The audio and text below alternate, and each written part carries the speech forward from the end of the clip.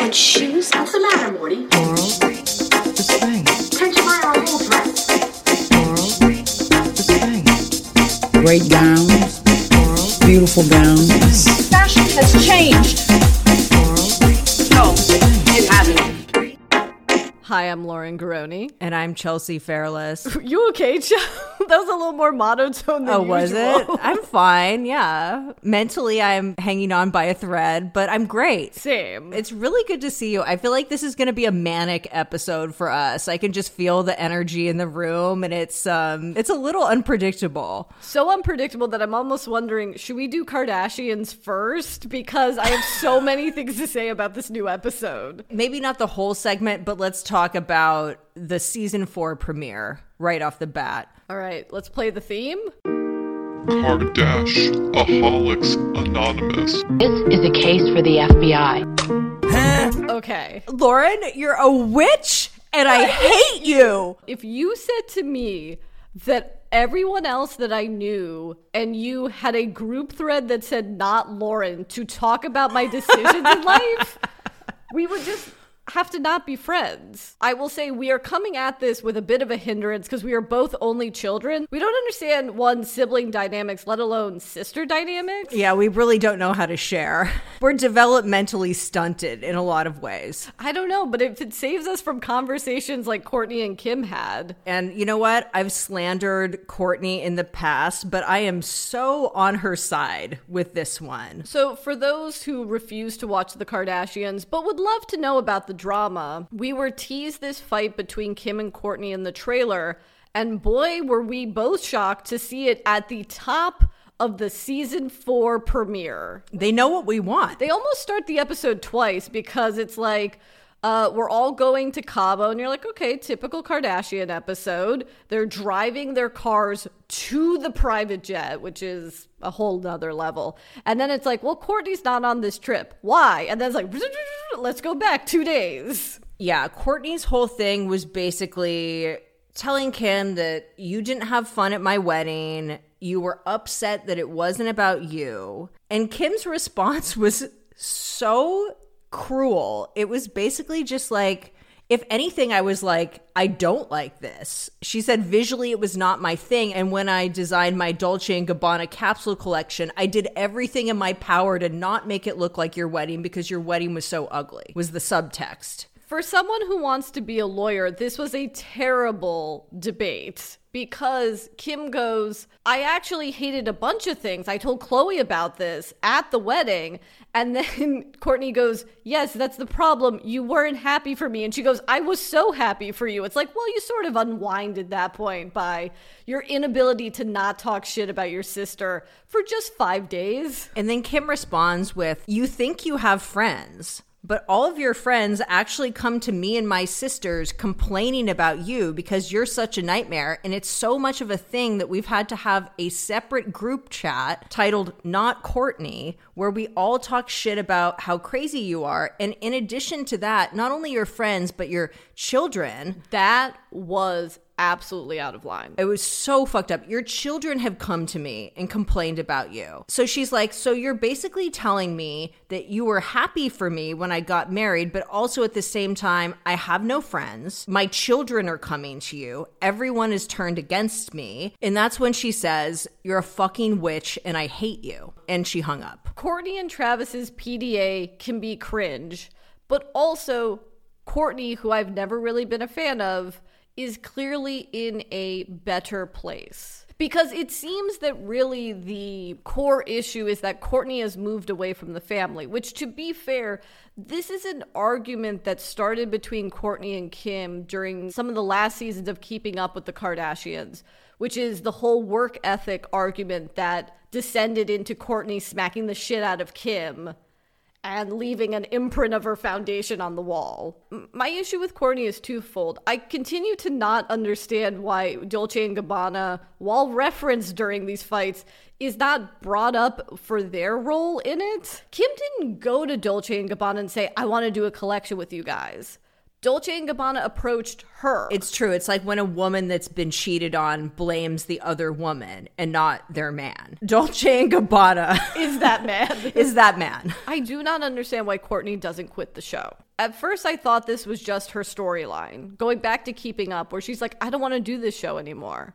And I was like, all right, that's her storyline, I guess, because she doesn't really have any drama with Scott anymore.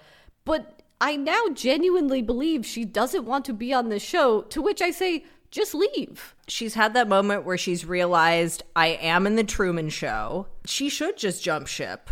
Her and Travis can have their own reality show, and they will. Again, maybe we're the fools. Maybe this is all just a ruse to set up the Barkers, the Kardashian Barkers reality show. It's actually genius when you think about it, because it's a combination of two incredibly successful reality shows, which is the Osbournes and the Kardashians. During the era of the Osbournes, Travis Barker and Shayna Moakler had their own reality show in the vein of the Osbournes. Maybe I'm reading too much into this, but it also feels like there is a deeper issue going on between the family that Kourtney doesn't want to say on camera.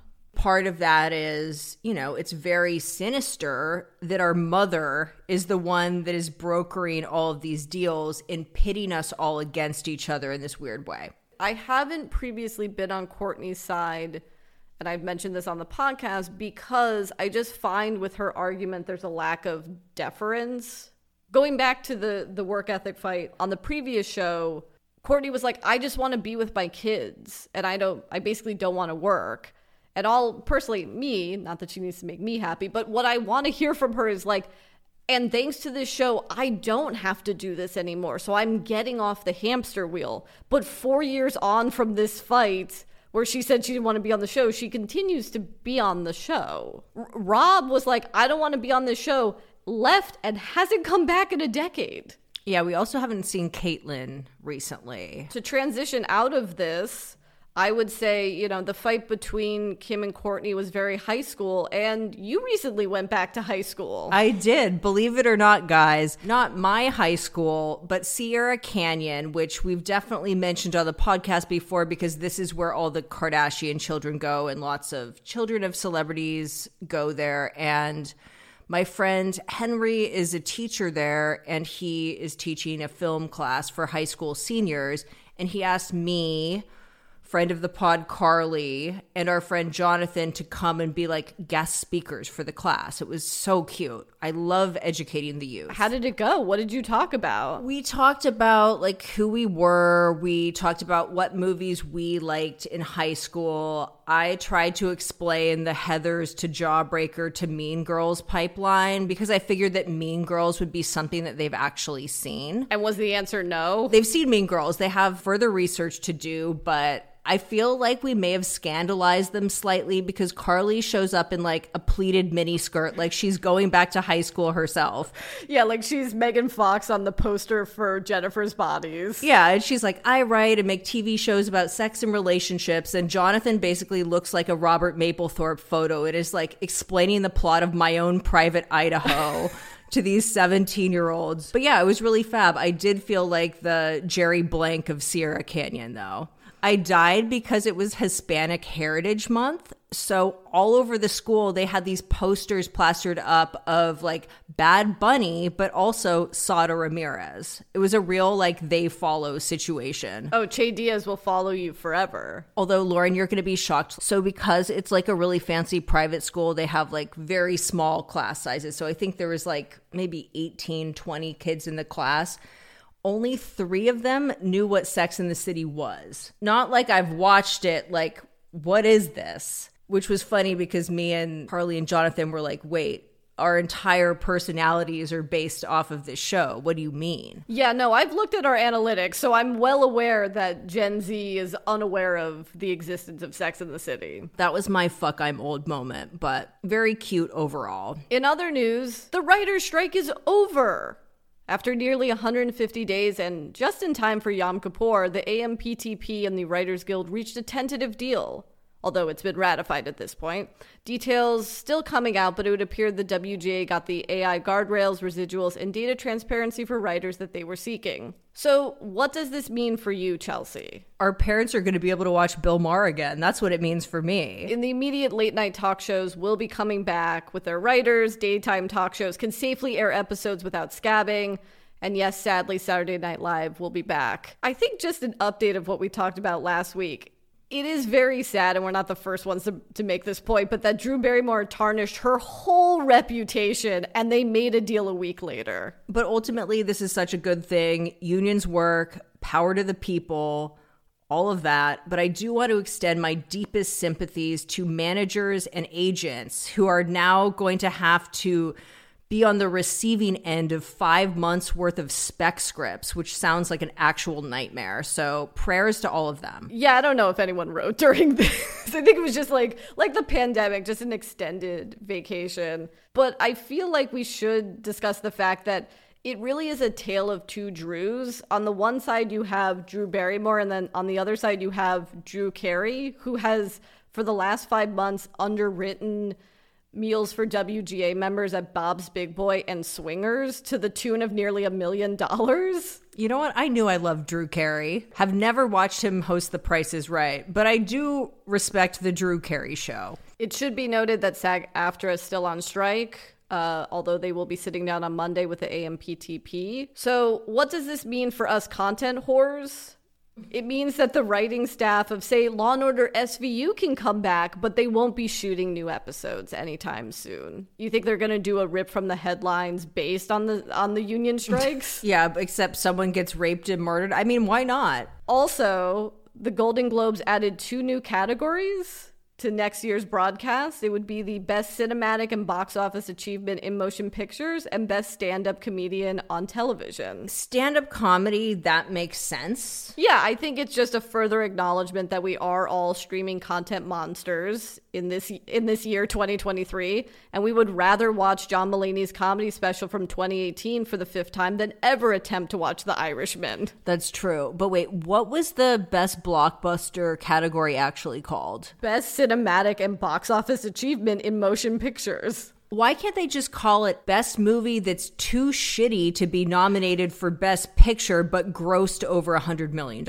This more makes sense for the Oscars. In their own way, they tried to do this by making the Best Picture nominees go from 5 to 10. The Golden Globes has notoriously always been concerned about getting A-list celebrities to show up for the award show. And I feel like the most blatant attempt at this is when they nominated Angelina Jolie and Johnny Depp for Best Comedic Actor and Actress for the notoriously bad The Tourist. It makes sense seeing that Hollywood is primarily making IP sequels and reboots. It's just a funny year for them to introduce this award because this is the year that the biggest box office achievement is likely the awards bait film of the year, which is Oppenheimer. I feel like if anything, it's about adding a Best Ensemble category. Yeah, taking the categories that work for SAG and putting them in the Golden Globes. Or it's just like there's a retroactive Golden Globe. That would be another thing that I think could attract a lot of press, and if they just gave an award to something that didn't get one and deserved to. A do-over. Yeah, exactly. The Oscars also, like, the fact that they don't have like a casting category among all of the technical categories is like really insane.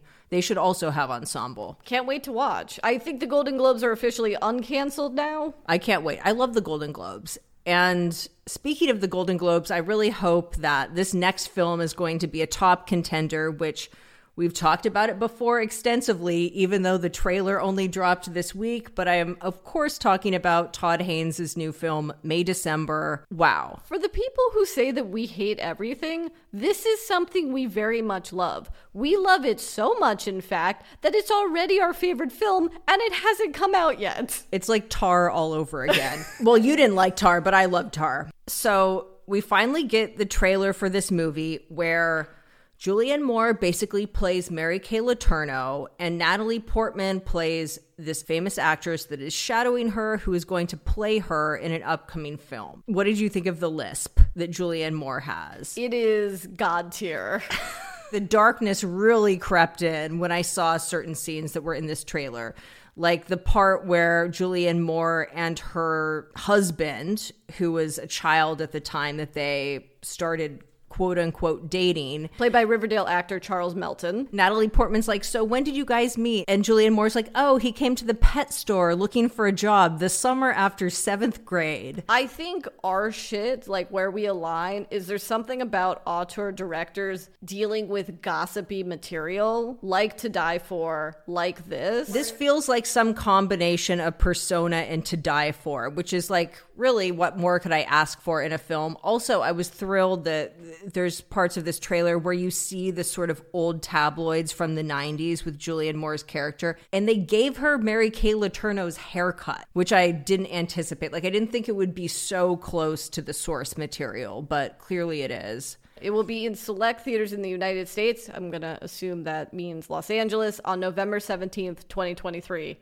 Chell, do you have any plans that day? Because if so, cancel them. Absolutely not. There is nothing I would rather do. I can't even fathom a world where I could even wait until December 1st, which is when it comes out on Netflix. Shall we talk about what's going on with Taylor Swift these days? Yeah, what's going on with your goddess? Well, she's dating this football player guy. Or is she? Or is she? I don't know. His name is Travis Kelce. I love that on Sunday, millions of us learned that stadiums are used for other purposes than Beyonce and Taylor Swift concerts. This thing called football is also played in them. But actually, when I think about it, it's like maybe it's good that they have that in common. Like they both know what it's like for an entire stadium of people to cheer for them. And like, who could relate to that? What normal person could relate to that? Yeah, I don't know if they're legit together or this is just something that Dumois brought into existence, because this is where I first saw the rumor start a few weeks ago.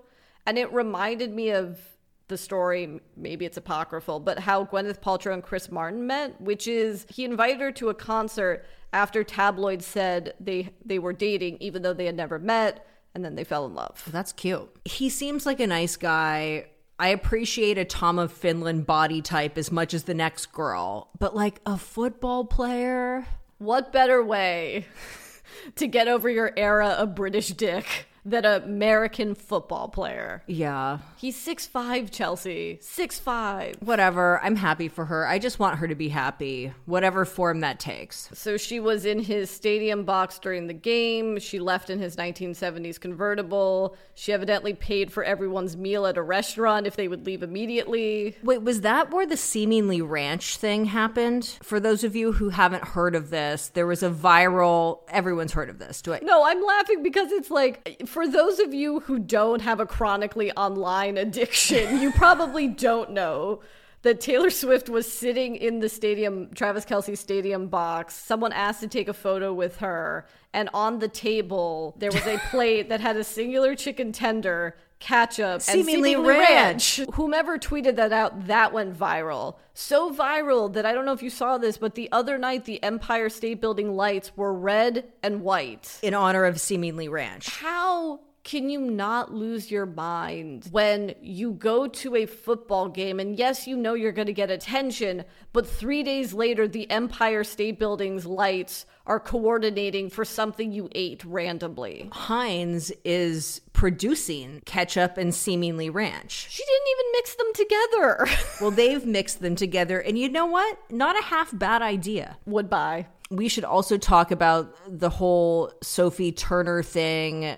Maybe a week ago, Taylor was photographed leaving Via Carota with, wait, is it Nick or Joe's? Sophie Turner, the soon-to-be ex-wife of Taylor's former ex-boyfriend, Joe Jonas. See, to me, this woman exists in the overlap of the Venn diagram of two things that I just don't understand, which is the Jonas Brothers and Game of Thrones. Like, both of these things were hugely important, but they both just completely passed me by. Even though we are pop culture obsessives, we do have our own version of pop culture deserts, and that is one of them for sure. Because we were too old to be into the Jonas Brothers. For all of the nerd shit that I love, there's something about fantasy medieval stuff that I just can't engage in at all. Right. It's not your, like, particular kink. So everyone thought that it was such a power move for Taylor to be photographed with Sophie Turner. And then it turns out the next day, Turner was seemingly in New York because she had to file a lawsuit to get custody of her children back from Joe Jonas, who she said was withholding the children's passports. They seemingly had a blowout fight on his 34th birthday, and she only learned of the divorce from TMZ. Turner was photographed leaving Taylor Swift's apartment with her children. So it would seem that Taylor Swift has offered Sophie Turner and her family refuge at this trying time. That all seems very dark. I do not care about Joe Jonas. I do not care about Sophie Turner. I mean, I wish her the best, but I do love a bungled PR strategy. And Joe Jonas's attempt to ruin Sophie Turner's reputation by saying for the past 2 weeks that she's some partying mom who shirked her responsibilities of motherhood just blew up so spectacularly in his face. And I saw this tweet that showed Sophie Turner leaving Taylor Swift's apartment with her child, and then it was just a quote tweet that said, Joe Jonas on Call Her Daddy in 3, 2, 1. I can see that. That wouldn't be the worst strategy for him, but look, for the kids' sake, I hope they're able to resolve this because it seems really dark and depraved. But in other Taylor Swift news, this is maybe the story that I actually care about. Don't care about Travis Kelce. Don't care about Sophie Turner. I do care about this beef with Olivia Rodrigo. Is it invented by the internet? I don't think it's invented by the internet. Basically what happened was on Olivia Rodrigo's first album, Sour, when it was released, there was one song called One Step Forward, Three Steps Back that Taylor Swift had a writing credit on because this song featured an interpolation of a chord from the Taylor Swift song New Year's Day, and that was, cleared with Taylor, approved before the album was released. After it was released, a second Taylor Swift credit was added to the song Deja Vu because the bridge in Deja Vu was very similar to the bridge in the Taylor Swift song Cruel Summer. This kind of plagued Olivia Rodrigo with this first album because I think she had to add credits for Paramore and Taylor Swift. In the case of Deja Vu, it wasn't just Taylor's credit that was added. It was Jack Antonoff and it was St. Vincent because they all wrote that song together. And because of this, those three people are entitled to 50% of the royalties from that song, which was her second single. So for a new artist that only has one album, that is kind of a big deal and a big financial hit to take. And the rumor is that Taylor Swift threatened to sue her over this. I don't think we'll ever get in a lawsuit with Taylor Swift, but that is someone I do not want to get in legal actions. No, absolutely not. Well, and if you listen to these two bridges back to back, obviously Deja Vu is inspired by Cruel Summer, but having listened to Cruel Summer 100 times, when I heard Deja Vu, I wasn't like, this is plagiarism. But basically, this is a long-winded way of saying that Olivia Rodrigo's new album just came out, and on it are two songs that are rumored to be about Taylor, and I just feel so fucking bad for her. She's clearly so traumatized by this, because imagine being a teenage girl. She would have been 18 when this happened. Her hero is Taylor Swift. Imagine Taylor Swift threatening to take you to court, basically calling you a piece of shit. You know what I mean? If Madonna had come for me at the height of my fandom, I would still be in therapy today. Sorry, I wasn't sure when you said I feel bad for her, given your love of Taylor Swift, if you were referring to her or Olivia Rodrigo. Well, I also really, really love Olivia Rodrigo, and I love her new album. And, being an Olivia Rodrigo stan that is pushing 40 is very awkward. But I just want to come out and, be visible in the hopes that others will feel empowered to live their truth. Wow, you're so brave, Chelsea.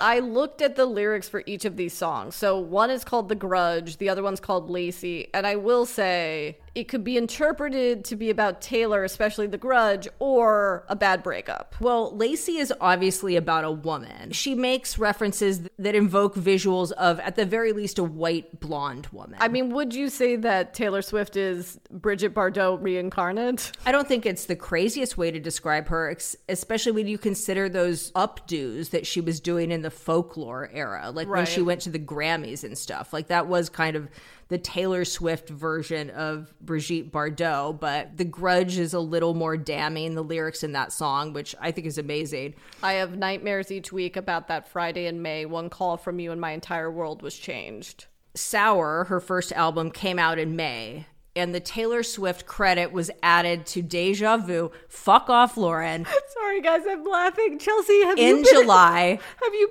been down a Reddit K-hole about this, or did you do your own research? I have not been down a Reddit K-hole, but if anyone else listening loves Olivia Rodrigo and is interested in this drama, I highly recommend listening to, there's a couple of episodes of the podcast Popcast that are devoted to this, which is a New York Times podcast that's really fabulous. I will link to that in the show notes for those of you who just want to go in deep and want to hear actual music critics talk about this record. But I just feel bad for her. I just want to give her a hug. And if I was Taylor, I would course correct. I would send her the kind of flowers that Travis Scott sends to Kylie Jenner, where it's a literal installation in her house.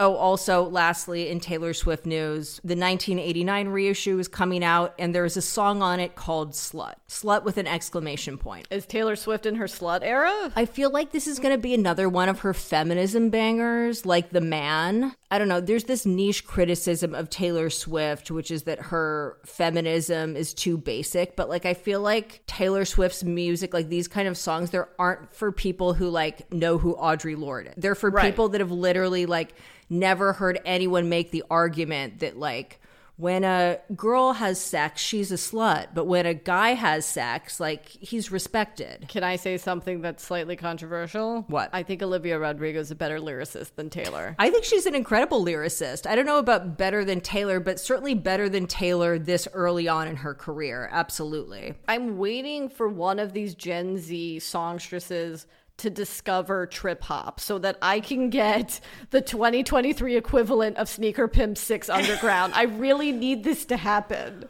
Olivia could go there because her music, it is pop music, but it's closer to, I guess, rock music that we grew up with in the 90s, where the vocalist had a very intentionally girly and bratty voice in the way that the lead singer of Veruca Salt did, or Kathleen Hanna, that kind of thing, the Breeders even. Her music currently exists in our elder millennial terms, in that sort of post-punk, post-ska pop music trifecta, like a Save Ferris. I think I said something to this effect when we talked about her first album, but it still reminds me of Lindsay Lohan's band from the Freaky Friday remake. Right. But if that band was actually brilliant. But good. Not that their one single wasn't good. It was. I just didn't hear that much from them.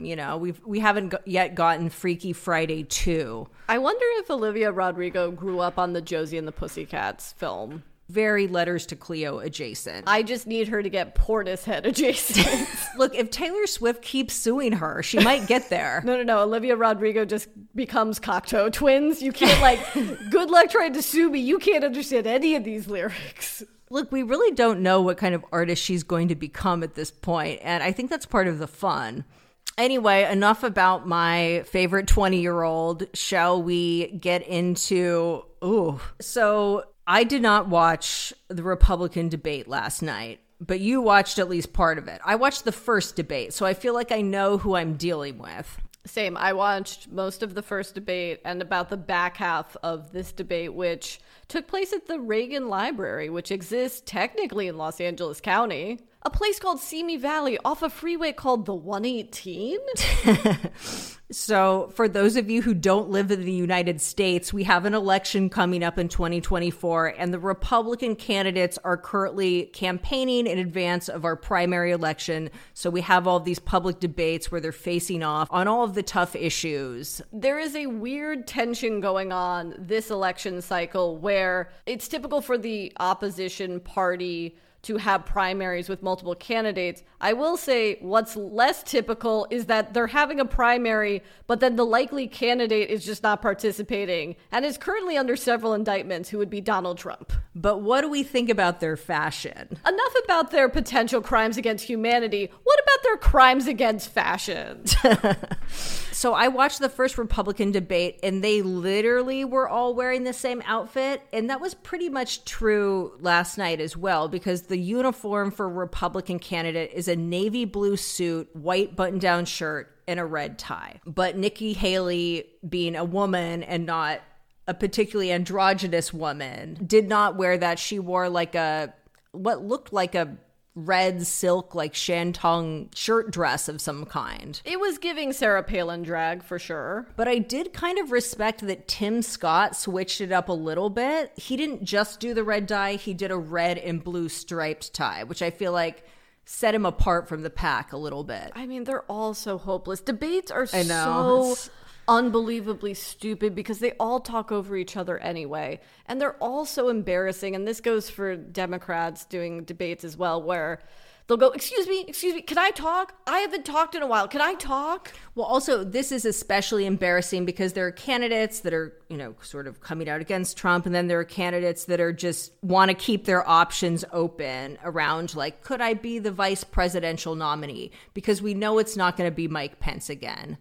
Mike Pence, of course, our former vice president who looks like Eminem post-Twink death. Enough about what they wore at the debate. Can we get into the merch that they're selling? We looked at all the Republican merch and, some are stronger than others. Who shall we start with? Ron DeSanctimonious, as Trump would call him. Okay, this wasn't the worst merch I've ever seen. I feel like he had a few good items in there. I particularly liked the baby onesie that says Joe Biden makes me cry. Okay, interesting, because I look at that and I go, don't put that on a baby. Babies have no concept of time, let alone the geopolitical landscape. Also, babies cry regardless. It has little to do with Joe Biden's policies. No, it's so true. Also, I love that he had like a sweatshirt. The back of it says where the woke goes to die. And then there's like an illustration of an alligator, which is, of course, a nod to his native Florida. Decent design, terrible messaging. I don't know if the MAGA base wants to wear anything with the word woke on it, even if its meaning is to own the libs. True, but I feel like half of the Republican candidates have a lot of anti-woke merch specifically. I also love that Ron DeSantis is selling whiskey glasses that say, "We the people are not destined to fail," which is a reference to the U.S. Constitution, the "we the people" part. But the whole vibe feels very Barry's boot camp. Yeah, do you remember that terrible restaurant we went to in San Francisco after we did one of our book talks? And the entire theme, yeah, you're getting very you're dissociating. The entire decor theme of this restaurant was around the word believe, but it was very clear that they just looked up wiki quotes for believe because it was just the most random assortment of celebrity quotes all around this restaurant. That was crazy, but I was kind of into it though. Ron does get points for the mom merch. He has a hat that says Proud Mama and then Mamas for DeSantis on the back, which everyone goes after the dads. It's true, but he's really aping Kris Jenner with that one. Nikki Haley, very different vibe. Her merch really capitalizes on her gender. Like a lot of these women for Nikki shirts and stuff, it has the same energy as the branding for Curves. Female Republican candidates are just dark to begin with, and Republican merch for women is even darker. It has literal Margaret Thatcher quotes on it. Yeah, so when you combine those things, you get the Nikki Haley presidential merch. I don't quite understand the quote on the back of the women for Nikki shirts. If you want something said, ask a man. If you want something done, ask a woman. By the great Margaret Thatcher. And by the great, I mean, fuck that bitch, but whatever. I would look at the back of that in line at Ralph's or something and just spend the entire time being like, wait, hold on. Well, both women and men talk. Oh, I get it. This tragic hot pink V-neck cotton poly blend nightmare is not going to look good on anyone.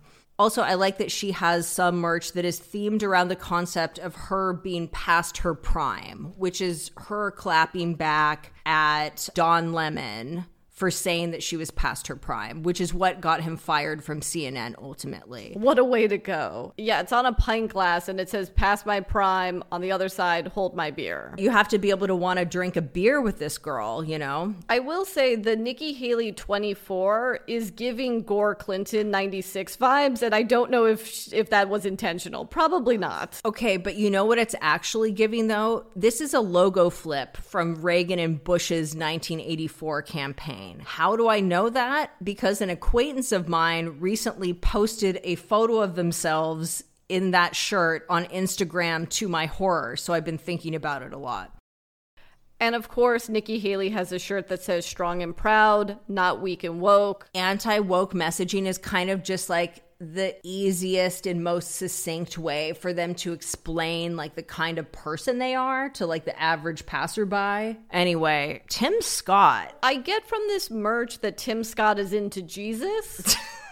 That's his whole brand. It's very like, I love a sans serif typeface and I believe that Jesus Christ is my Lord and Savior. However, I will say the vote pin with the T as a cross is neither successful as a cross or a T. I don't know. I kind of thought that wasn't terrible design. I will commend him for creating general religious merch, like the shirt that just says faith on it. Yeah, that's funny because I feel like if you paired that with like a baggy black jean or something, you could look like a member of the Smashing Pumpkins or something. Yeah, what did you think of the clever wordplay of optimism? Yeah, that's the thing about a lot of these candidates. They're really into bad puns. Optimism just seems like too much of a socialist ethos. Well, he definitely doesn't have that.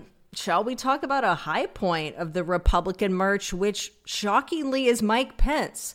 I hate to say it, but Mike Pence's logo is really great. And if he wasn't an evangelical Christian with the moral compass of Darth Vader, I might actually wear some of this stuff. Although I will say the recent Call Her Daddy rebrand looks disturbingly similar to Mike Pence's logo. Does it? But I am also into it. He's going for a very late 70s, early 80s Ronald Reagan vibe, and that's a good fit for him. I feel like with this logo, he's sort of bringing us back to the basics, like small government, low taxes, forced births, like that vibe. Calling your wife mother.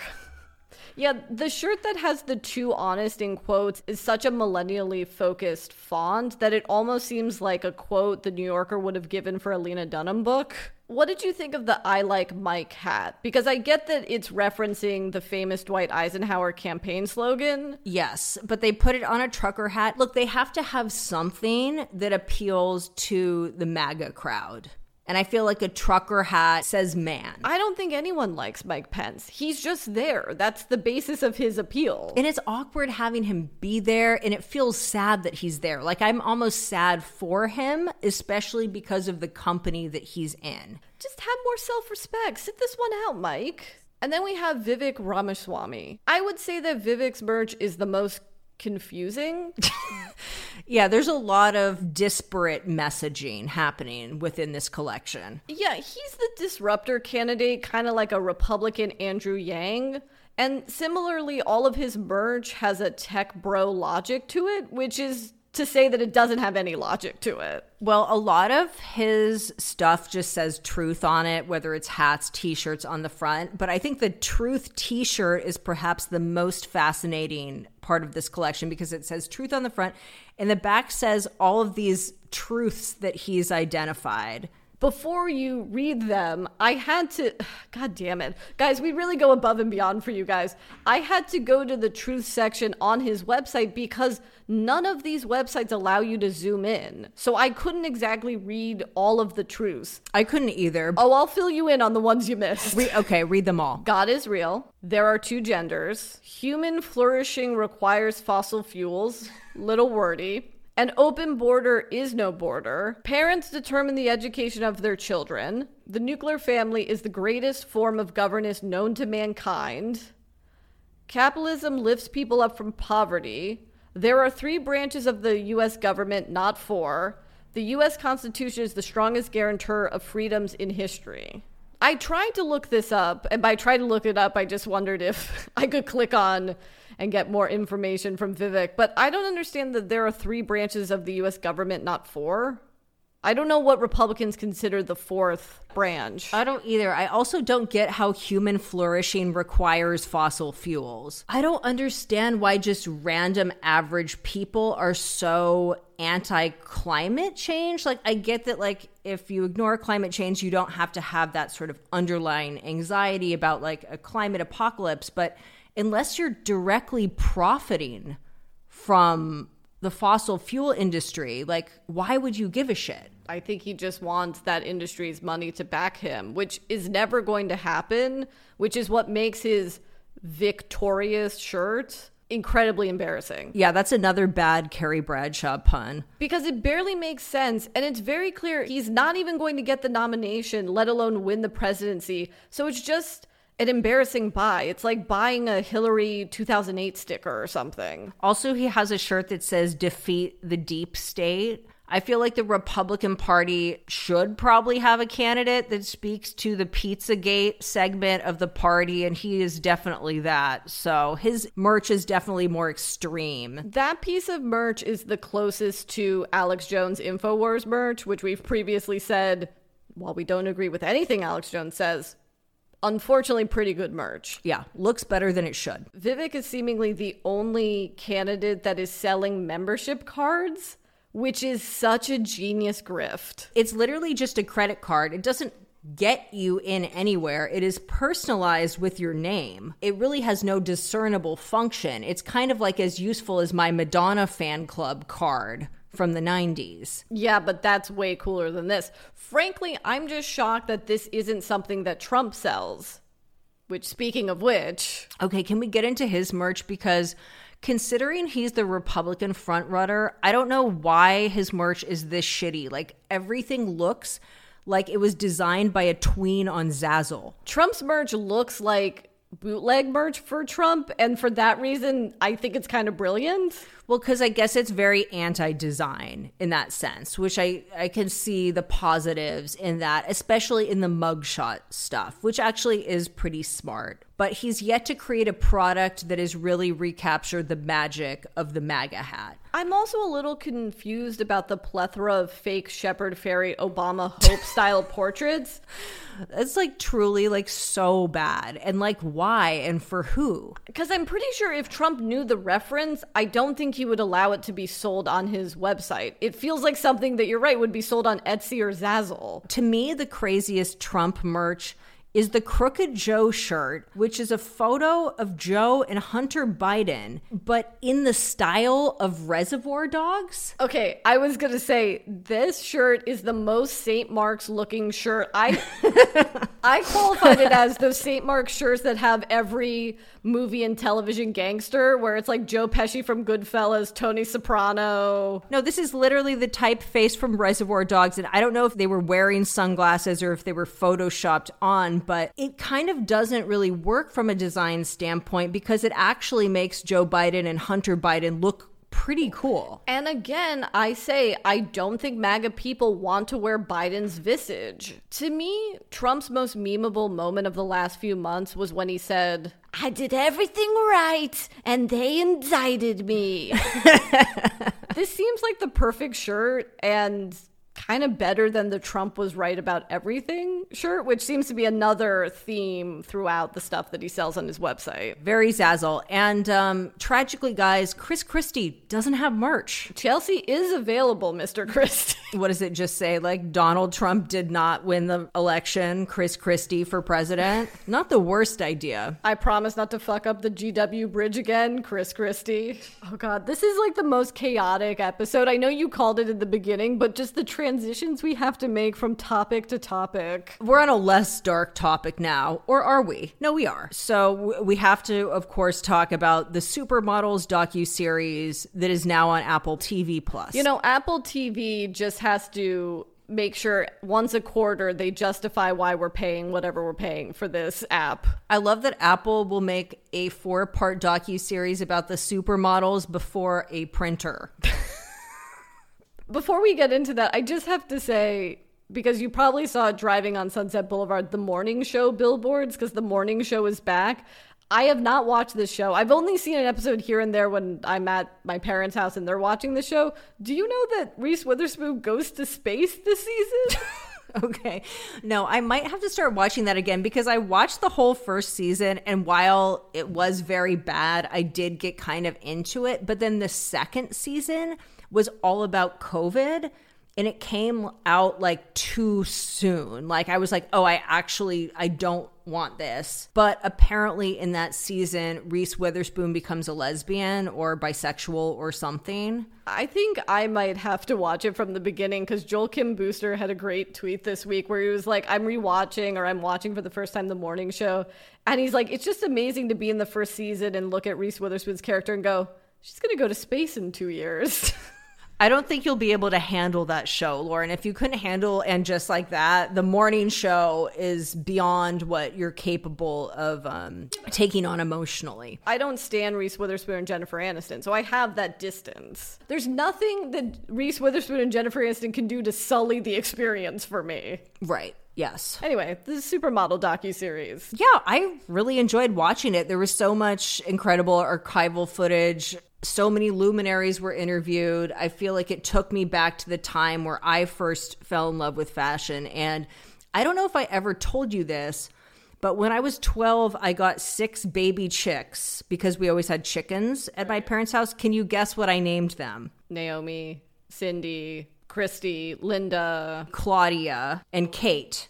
Interesting you mentioned Claudia Schiffer, because I noticed that was a name that was not mentioned at all. We saw her briefly here and there because you had to. She worked with them so frequently. And I don't know what the Claudia erasure is about because I always thought of her as being part of that group. But there's a lot of people that I also considered to be supermodels at the time. Stephanie Seymour, certainly, I always thought was a supermodel. I was just going to say Helena Christensen, but I was like, was that kind of the second wave that they talk about in the last episode? The Kate Moss, Shalom, Amber Valletta. Well, I think in the case of Stephanie Seymour and Helena Christensen, it's like they were more than models in the sense that they entered into pop culture. The Guns N' Roses music video, the Chris Isaac video. Yeah, guest campaigns. You know, Victoria's Secret girls, which also was a big part of that. Who is the first supermodel? Janice Dickinson obviously considers herself the first supermodel. But that's because she claims to have coined the term.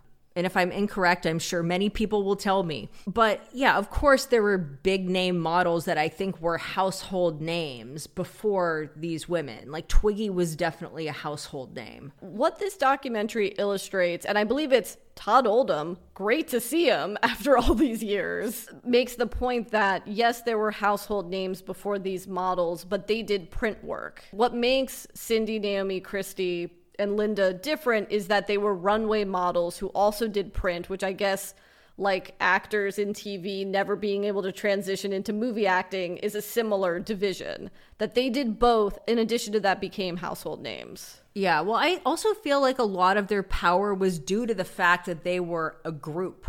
If, I don't know, Verushka and Pat Cleveland and a bunch of those girls had all banded together and been like a girl squad, so to speak. And perhaps said that they wouldn't walk this runway show if Danielle Luna wasn't able to walk as well. We've known about this for years, but it was said in this docuseries that Christy and Linda stood up for Naomi Campbell because she wasn't getting booked as much as them, you know, due to racist casting practices of the times.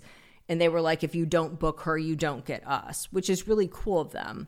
I noticed Cindy was out of that conversation. Okay, but I don't think that's because Cindy wasn't willing to put her neck on the line for Naomi so much as that Cindy was only doing runway for like a very set period of time. And then as they explained in this documentary, she went off to do much more commercial stuff that wasn't necessarily high fashion.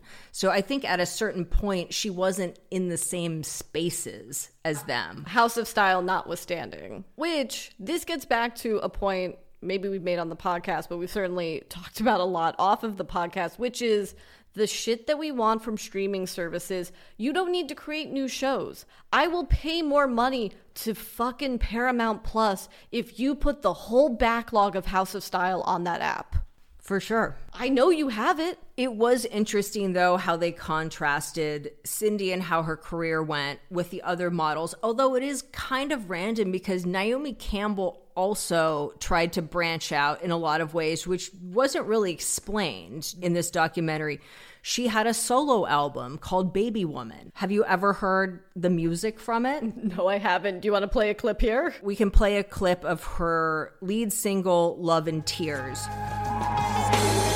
You used to open your heart and tell secrets you don't tell no other. You knew that I keep them inside. Yeah. It's very like George Michael, Madonna energy, but she can't sing. God bless her. But she also, like, she wrote a book. She wrote a fictional novel. She did stuff. She was also on the cover of Playboy. One of two things is clear to me from this documentary. In order for these 4 women to participate in the documentary, they had a huge say of how they were represented. Yes. Or the producers didn't do good background research, which I doubt that's what it is. No, of course not. Look, they really did not address Naomi Campbell's controversies. She was convicted of assault on 4 separate occasions, which they kind of, you briefly see a headline about one of the assault charges. And then she basically just says, I was an addict. I went to rehab. Which I have to say is maybe my favorite part of the documentary, because the 4th part is very focused on like, hey, we're not just like piece of shit vapid models. We do other stuff too. And for Naomi Campbell, they talk about her philanthropic work, but also Mark Jacobs and John Galliano, who are talking heads and giving background on the girls in this documentary, talk about how like Naomi's a great person. Like she booked both of our rehab stays. If I could get my car's GPS to sound like John Galliano, I absolutely would. They also didn't talk about Naomi's blood diamond scandal of 2010 when she like went on Oprah and like lied to her face and like had to go to court and stuff. That was also glossed over. And they didn't even really get into Linda that much. I think I learned more about Linda from the Sally Singer Vogue profile that came out in the September issue than I did in this film. I mean, obviously she hints at things. I was in an abusive relationship, stuff like that, but we don't really know what went down with her. And it didn't really get into the extent of her health issues or her son's health issues or the fact that she had a child with a billionaire who's now married to Salma Hayek. Their custody battle, like that whole thing was a big thing. There was just a lot of story that was left out of this. What I got out of this documentary, which I suppose is not the point, but I am so happy that I'm not beautiful. Same. I wish they got into that more because it's like, what happens when you're the most beautiful woman in the world and then you age? In the case of Naomi, she's been able to sustain it. Like death becomes her style, basically. Yeah, Chrissy Turlington has just let herself age. And is just the most naturally beautiful person in the world with the best personality is one of my big takeaways from watching this. Cindy Crawford, allegedly, just my opinion, has not gotten any Botox or fillers, but I think chose to get a lower facelift, which is an interesting choice of like, I'm going to do this invasive procedure, but not do any quote unquote non-invasive stuff. Yeah. And Linda has been plagued with health issues. Linda is kind of the Liza Minnelli of this docu-series because she's the androgynous one, she's the gay adjacent one, and she's the one that's really been to hell and back. And we all stan her because of that. She's the one that's really had to deal with that the most because she was so overly identified with her appearance, and also because, unlike the other 3 girls, she never branched out. She did not act. She did not start a company. She didn't do any of that shit. She wasn't discovered. She basically manifested this. This is all she ever wanted, was to be a model. I mean, the most heartbreaking part is you see Linda Evangelista getting chemo, but she goes on this whole monologue about how she's lost her looks, she's lost her livelihood. Look at Cindy, look at Christy, look at Naomi. They can continue to do this, but obviously I'm a monster. I can't. Like, it's very clear she has such body dysmorphia, and that's not to take away the cool sculpting thing, but she clearly cannot see herself the way. How could you not be dysmorphic if your appearance has been scrutinized to the level that hers has? Of course, she's been celebrated for her beauty for most of her life. Well, but I think a very important thing, I think you can be beautiful and have a healthy self-image about yourself, but if you are married to that and that's how you derive your value, because she does talk about, I didn't think I was beautiful. I thought I was pretty. I thought I was thin. I thought I could pose, but I didn't think I was beautiful. And then you spend the next 15 years being told you're the most beautiful woman in the world. Well, it's crazy with Linda because, especially after watching this, she really is the best model. Naomi might have the best runway walk, but in terms of modeling, I don't think anyone really comes close to Linda just because of her range. I mean, this woman, there is not one hairstyle that looks bad on this woman. It's like long blonde, great. Short and red, fine. Buzz cut, she'll probably look great. Like it's actually insane. She's the real Cindy Sherman of the supermodels. She's incredible, and she could still model if she chose to. There are sort of two Todd Haynes, Gus Van Sant films within this docuseries. One is Linda Evangelista slowly losing her own mind and not being able to look in the mirror, almost this like... But also that could be kind of like body horror vibes. For also. Sure. And then also this undercurrent of everyone now wanting to talk to Cindy Crawford, even the hair and makeup people, about Kaya. Because the first thing that she says in this docuseries in the first episode when they're getting ready for the promo shoot is people say, oh my God, Kaya, you look so much like Kaya. And Cindy goes, no, Kaya looks like me. And I was like, whoa. That shit's truly crazy. One weird thing about this documentary, though, they kind of acted like the Eastern European model craze of the early 2000s is what, or I guess the mid 2000s, is what ended the supermodel craze, as if there wasn't that rise of the sort of anti-supermodel, which was like the Erin O'Connors, the Stella Tennants, the Karen Elsons. And then after that, there was a whole new crop of supermodels. There was Giselle. There was Adriana Lima. I think Michael Moore has done such a disservice to docuseries and documentaries because it has a very clear perspective of what they want to tell, because they act like there was never... Okay, no shade to Michael Moore, though. No shade to Michael Moore. I'm just saying the wrong lessons taken from his documentaries, because they do not, you're right, they do not talk at all about how the late 90s into the early 2000s, there was a new supermodel craze. This documentary acts as if there were no name models after that. It's like Amber Valletta and Shalom Harlow hosted House of Style after Cindy Crawford. They made it seem like there were all these Eastern European girls that had like incredible work ethics and they all had uniform proportions and you could hire them for a fraction of the price of a supermodel. But what they weren't saying is that these girls like showed up on time. They didn't require a Concorde jet. They didn't require a suite at the Ritz. They weren't getting in an argument with the stylist about what they're wearing on the runway. They were just easier to work with. And people got over these big personalities. And the documentary makes it seem like these women, Cindy, Christy, Naomi, Linda, weren't booked on the runway or in magazines after 1996, which isn't true either. And with the exception of Linda, they kind of never really went away. I guess we haven't seen Christy that often. No, Christy's still doing those goddamn maternity campaigns. Can I tell you my favorite Christy Turlington fact? It's not covered in the documentary, but Christy Turlington married Ed Burns. That is covered in the documentary. But Christy Turlington's sister married Ed Burns' brother. Whoa. Yeah. So anyway, if you like the supermodels, if you like 90s fashion, watch that. It's fun. It's light. And of course, because this show has come out, the supermodels are doing a bunch of press to promote it, including this truly insane Vanity Fair cover. It's not American Vanity Fair, it's Italian Vanity Fair.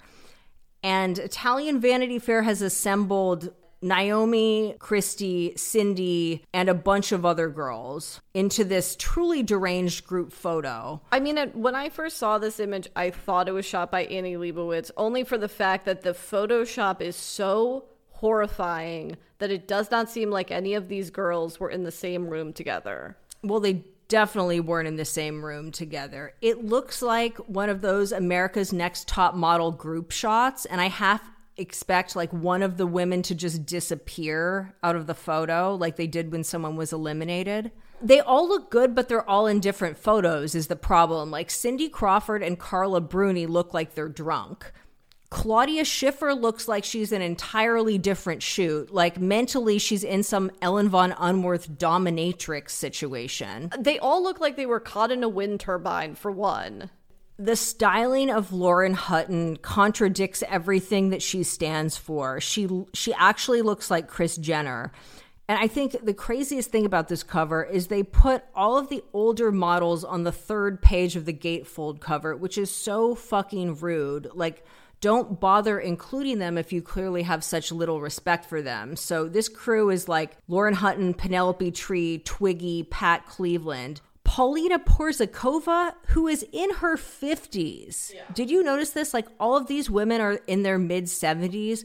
Paulina Porzakova is the same age as like Cindy and Christy and all of them, but she has made the decision to like go gray naturally. So they've put her with all of these 70-year-olds, which I feel like is really wild. Yeah, Penelope Tree looks like that image where you photoshopped our heads onto Balenciaga models to promote the episode once. I think Penelope Tree looks pretty major. I feel like they did Twiggy really dirty. They did Claudia Schiffer dirty with this. This is like me trying to do a high fashion pose. So I guess good on Linda for not participating. Also, I couldn't help but notice one thing. Did you notice that Naomi Campbell is the only person wearing a color? All of them are wearing Dolce & Gabbana, but Naomi is wearing like this red jeweled dress. And it made me think of seeing Naomi at the finale of the Vogue World Fashion Show where Cindy,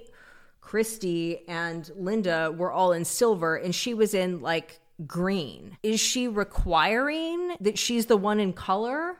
Whatever. Anyway, guys, there's just so much to talk about this week, and this episode is running a little long for our liking. You know, we don't want to be like Joe Rogan and release a 3-hour episode. No, we do not. So we're going to move our Milan Fashion Week discussion and the rest of the Kardashian segment to Apple subscriptions and Patreon. If you are not already a hot and rich fuckette, we would love to have you. And we'll be back next week to talk about whatever fashion and pop culture bullshit may come our way. All right. We love you guys. Bye. Bye.